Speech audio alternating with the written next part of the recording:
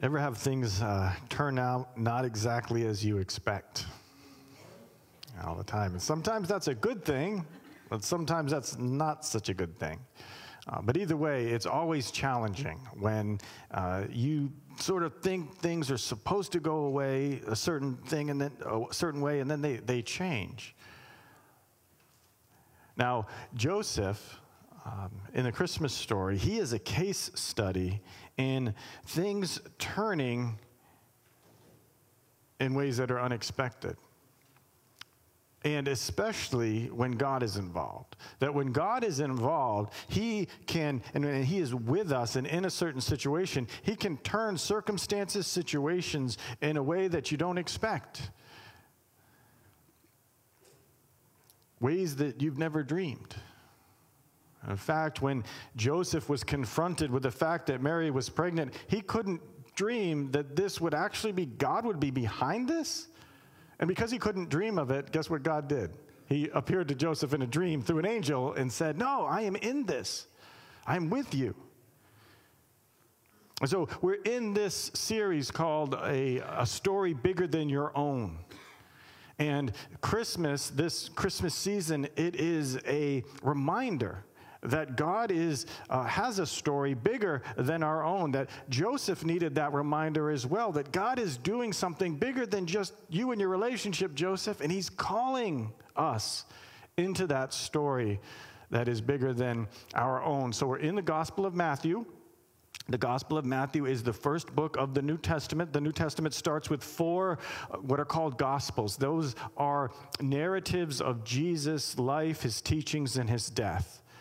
And we're going through Matthew, and we skipped. We started with chapter 1, and then we skipped some, went to chapter 3 when we started this series because we knew Christmas is coming, and on Christmas we'll return to chapters 1 and 2, which talk about Jesus' birth.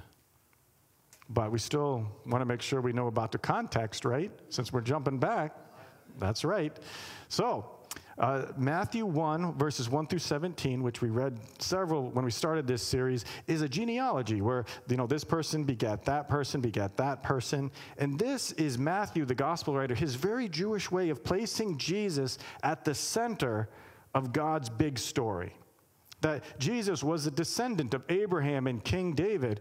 And these were 2 men who were central in what God was doing with the Jewish people, essential to the story of God and his people. And God promised that one day he would send a Savior, a Messiah that would be a descendant of Abraham and King David.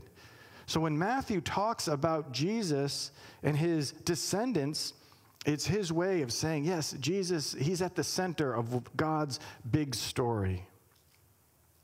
And then in verse 18, which Marco read, when we start verse 18 through 25, Matthew moves on to how Jesus' birth was remarkable, not just because of his ancestry, but also how it actually happened.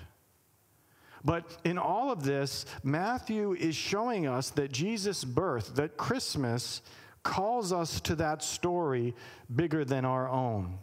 It's a story of God with us, and that if God is present, then he can bring salvation and redemption even in the most dire situations. And as the author of the story of the universe, God can rewrite our stories and our circumstances.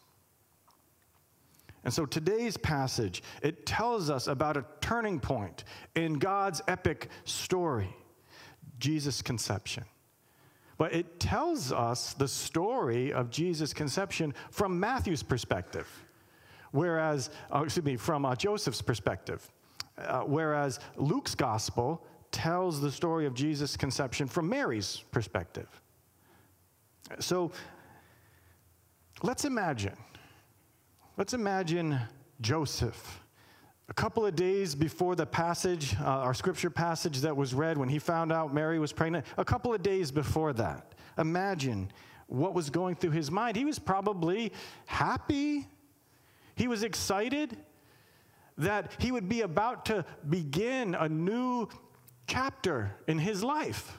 He had found a devoted, devout young woman named Mary. And they were going to start a family together. They were betrothed. Now, there's a word you don't hear much, betrothed. Well, that's because we don't do that in our culture. But what is betrothal? It's like an engagement, but it's a lot more serious than that. In that day, in that age, when you were betrothed to someone, basically you were legally bound to that person, but you didn't yet live together, and you definitely didn't yet consummate the marriage. So Joseph and Mary, their families came together, and they promised one another. They were betrothed. They were engaged. And in fact, it would take a divorce, a legal divorce, to break a betrothal. So it wasn't quite marriage, but it was real serious. Well, anyways, Joseph wasn't thinking about any of that stuff because he was just excited. He was looking forward to that day that, okay, all the promises have been made, the families have gotten together, and I'm just waiting for that day when Mary and I will go into the same household and start a family. Sure, he was so excited about that. And I'm sure he went to bed at night thinking, God has blessed him so abundantly. Joseph's heart was overflowing with expectations. But then, when we pick up our scripture reading in verse 18, it's betrayal.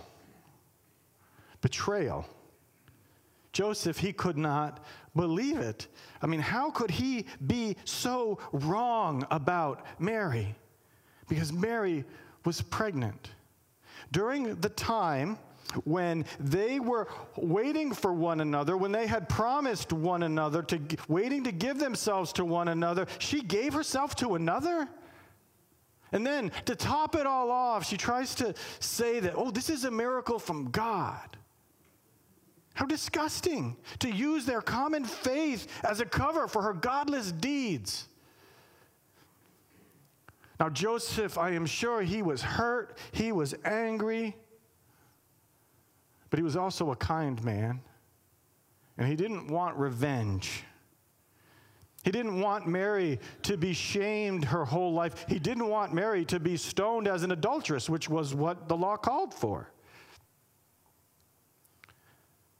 So as Joseph laid his head down to rest after a gut-wrenching day, he decided, all right, I'm going to divorce Mary. I'm going to call this whole thing off. I'm going to do it quietly, though. I'll make arrangements to do this privately. That's what he decided when he laid his head down to sleep that night. But that's when, in his dreams, an angel appeared and said, and this is verse 20, Joseph, son of David, do not fear to take Mary as your wife, for that which is conceived in her is from the Holy Spirit. She will bear a son, and you shall call his name Jesus, for he will save his people from their sins. God shows up through this angel in Joseph's life and says, I'm in this. Joseph, I am with you. I am in this. Mary is telling the truth.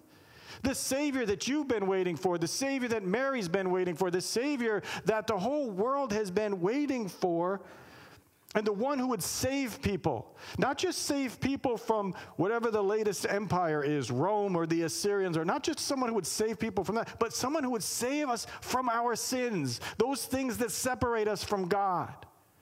That Savior is in the belly of your betrothed.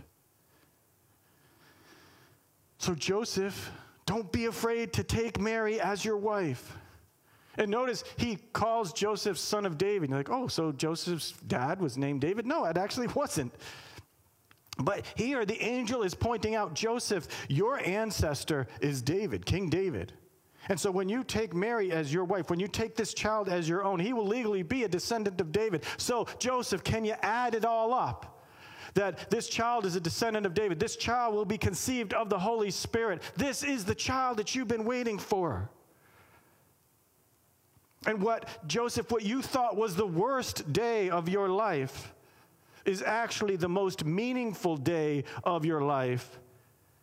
It's the most meaningful day that the world has ever seen, because this event is bigger than your own story. This event is bigger than your relationship with Mary, your hopes, your dreams. This story is bigger than it all. This is God's story unfolding in the belly of your betrothed.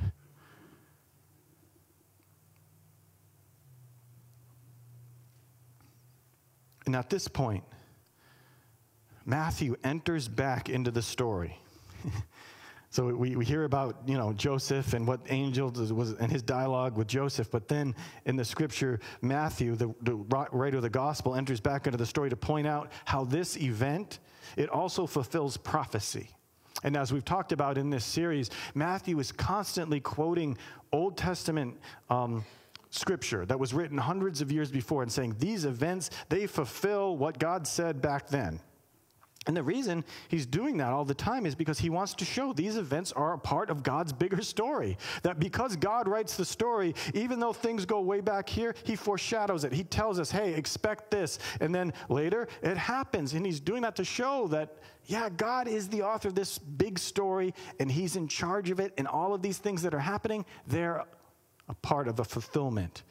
So he says in verse 22, Matthew, all this took place to fulfill what the Lord had spoken by the prophet. Behold, the virgin shall conceive and bear a son, and they shall call his name Emmanuel, which means God with us. God with us. That's what Emmanuel means. He translates it for us in case we don't know. This child is God with us. And remember, what did the angel tell Joseph that his name would be? Jesus, Yeshua, Yahweh is salvation. So his names tell us who he is and what he's going to do. This child is God with us to save us. Say that with me. God with us to save us. Emmanuel, Jesus. It's such a universe-shaking truth. And yet, this truth enters history in the common things of life. A marriage, a birth, a betrothal. Things that have happened millions of times on earth. And yet, because God is involved, there's an eternal weight of divine mystery and truth hidden in that relationship between two peasants from a small town of a small country 2,000 years ago. The words of the angel, so simple, reveal a mind-boggling truth about this child. That which is conceived in her is of the Holy Spirit. Wait, this child is conceived by the Holy Spirit of God. This child is God with us. This child is God. Fully God. And yet, this child will be the Son of Man, the descendant of King David, a human, the descendant of Abraham from the womb of a peasant woman named Mary. Fully man. Now, Matthew doesn't go into all the big theology of Jesus being fully God and fully man. He just sort of describes this kind of stuff. But this is a theological truth of such weight that theologians have literally written tons of books on this subject. And when I say literally, I mean literally. A lot of people use that term now, literally, but they don't mean it. No, I mean that if you were to weigh all the books written about Jesus being God and man, they would weigh over 2,000 pounds, easy. One of the reasons is not just because it's a mind-blowing truth, but what it means for us. That he is fully God. That means Jesus can pay the infinite debt that we owe to God. Because God is an infinite being, and even a small sin against an infinite God should mean an infinite debt that we would owe. It's kind of like if we were to commit a crime against the president, right? We would have a larger penalty than if just some other person. Why? Well, because it's of their status. So too, if we're an infinite God who is infinitely good and infinitely holy, only God himself can forgive those sins against him. So fully God, he can deal with that eternal debt that we owe. And yet, he's fully man. He can truly represent us. That when God looks to humanity, he can see his son, Jesus, as being fully man, representing us. No longer are we represented by Adam and his sin. We can be represented by Jesus, the perfect intermediary, bringing God and people together once again, reconciling God and people for eternity. You see, so that idea of Jesus being fully God and fully man, it's not just a doctrine that we have to check off. It is a truth that makes our reconciliation with God possible.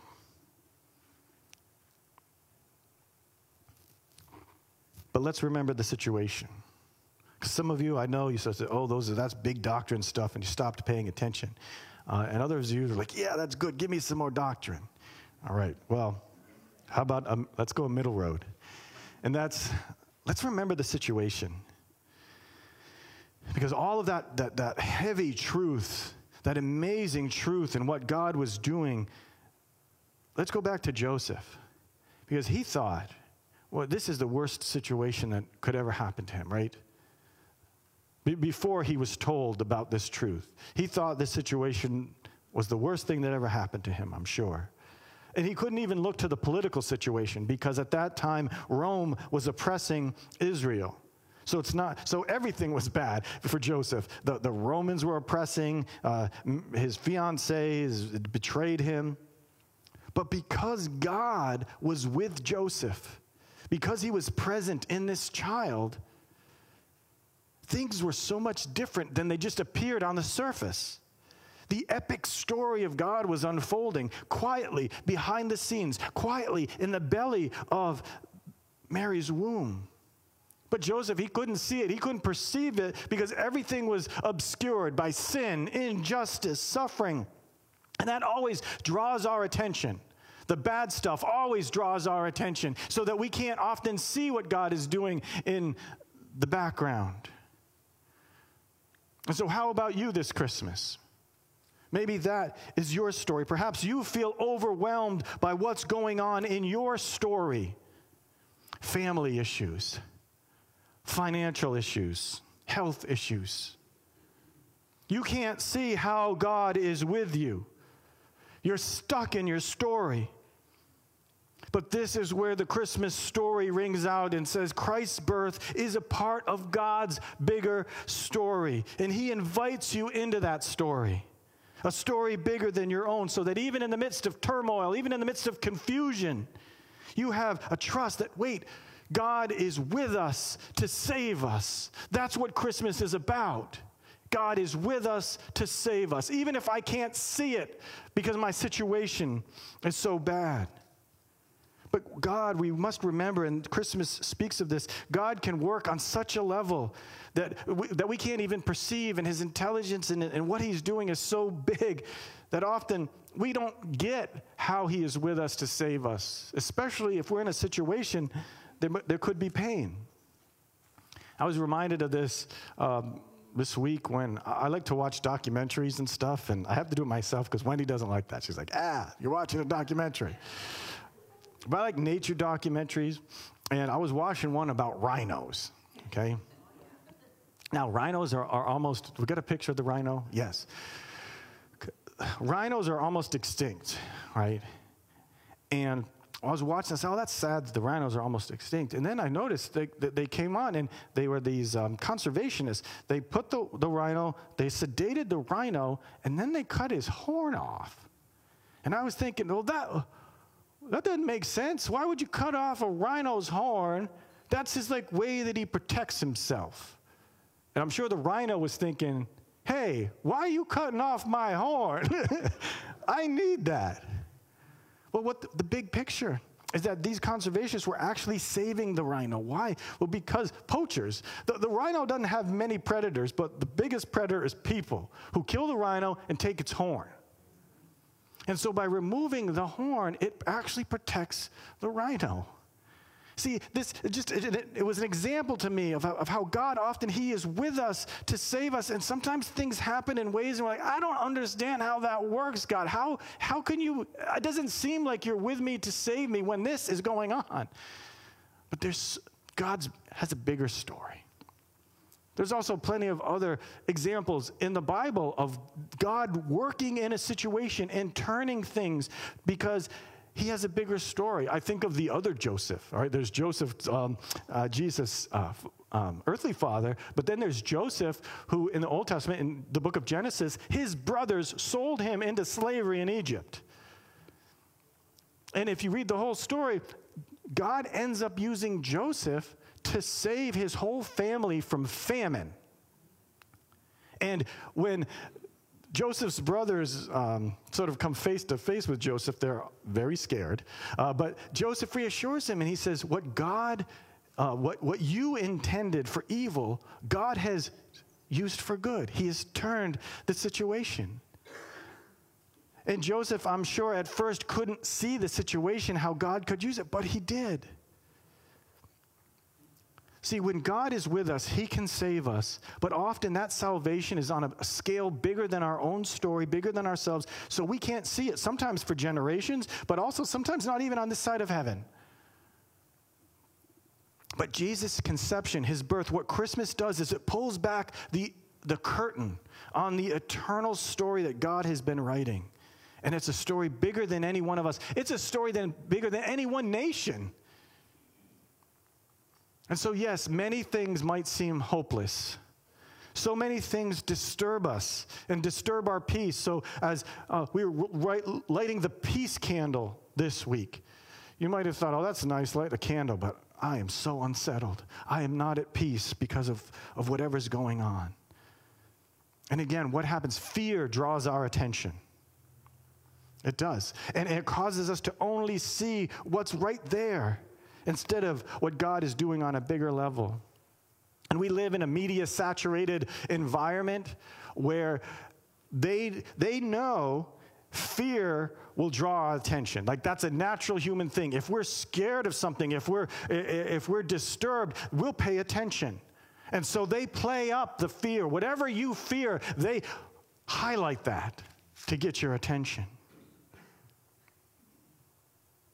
And indeed, our lives are saturated by things trying to get our attention, make us fear death, betrayal, injustice, the immorality of the world around us.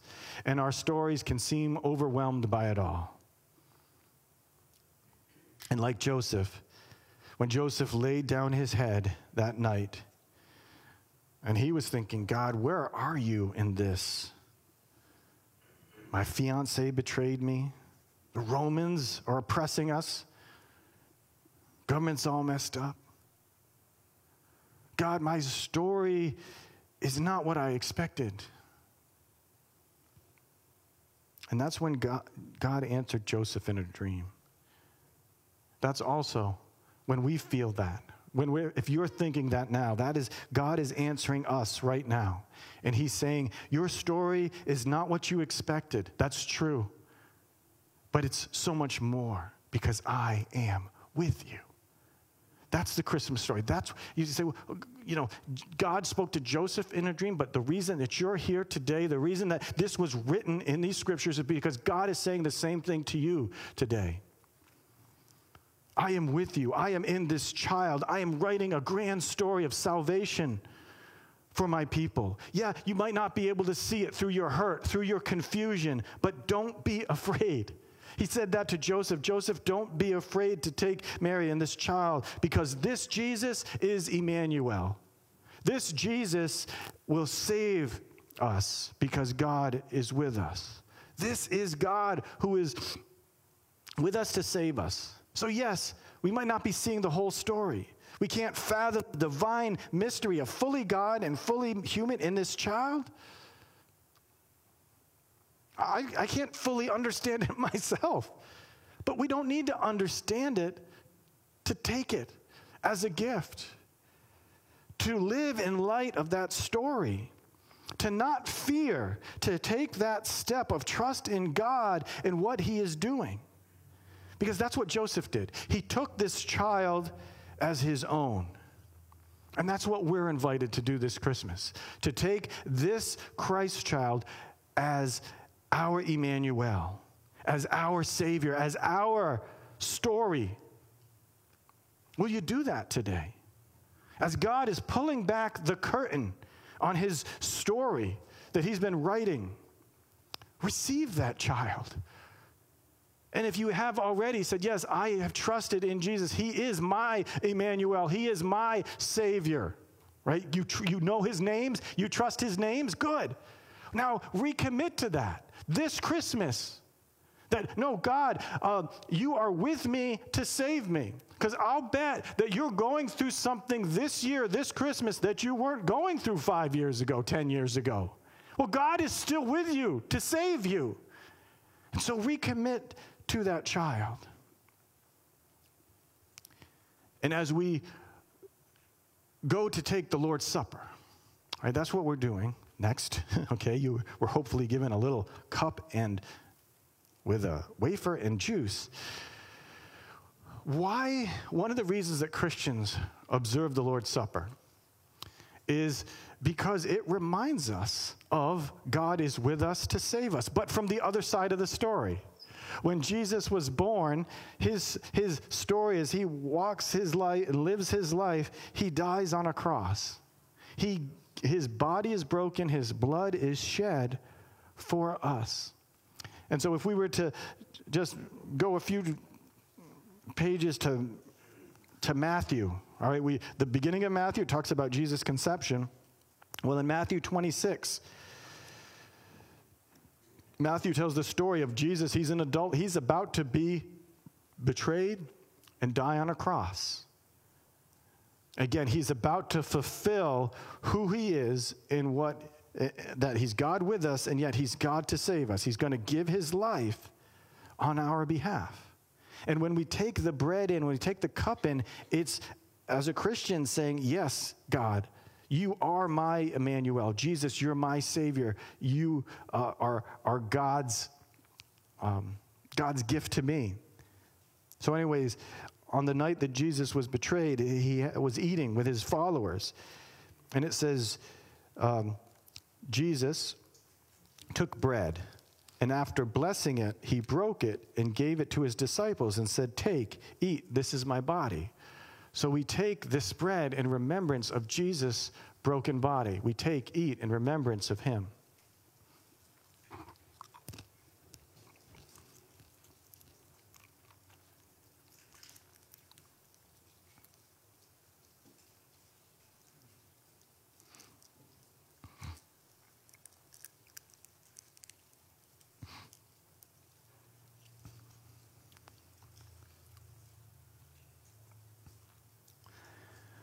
And then it says, and then he took a cup, and when he had given thanks, he gave it to them, saying, drink of it, all of you, for this is my blood of the covenant, which is poured out for many for the forgiveness of sins. Drink the cup in remembrance of Jesus' shed blood for our sins.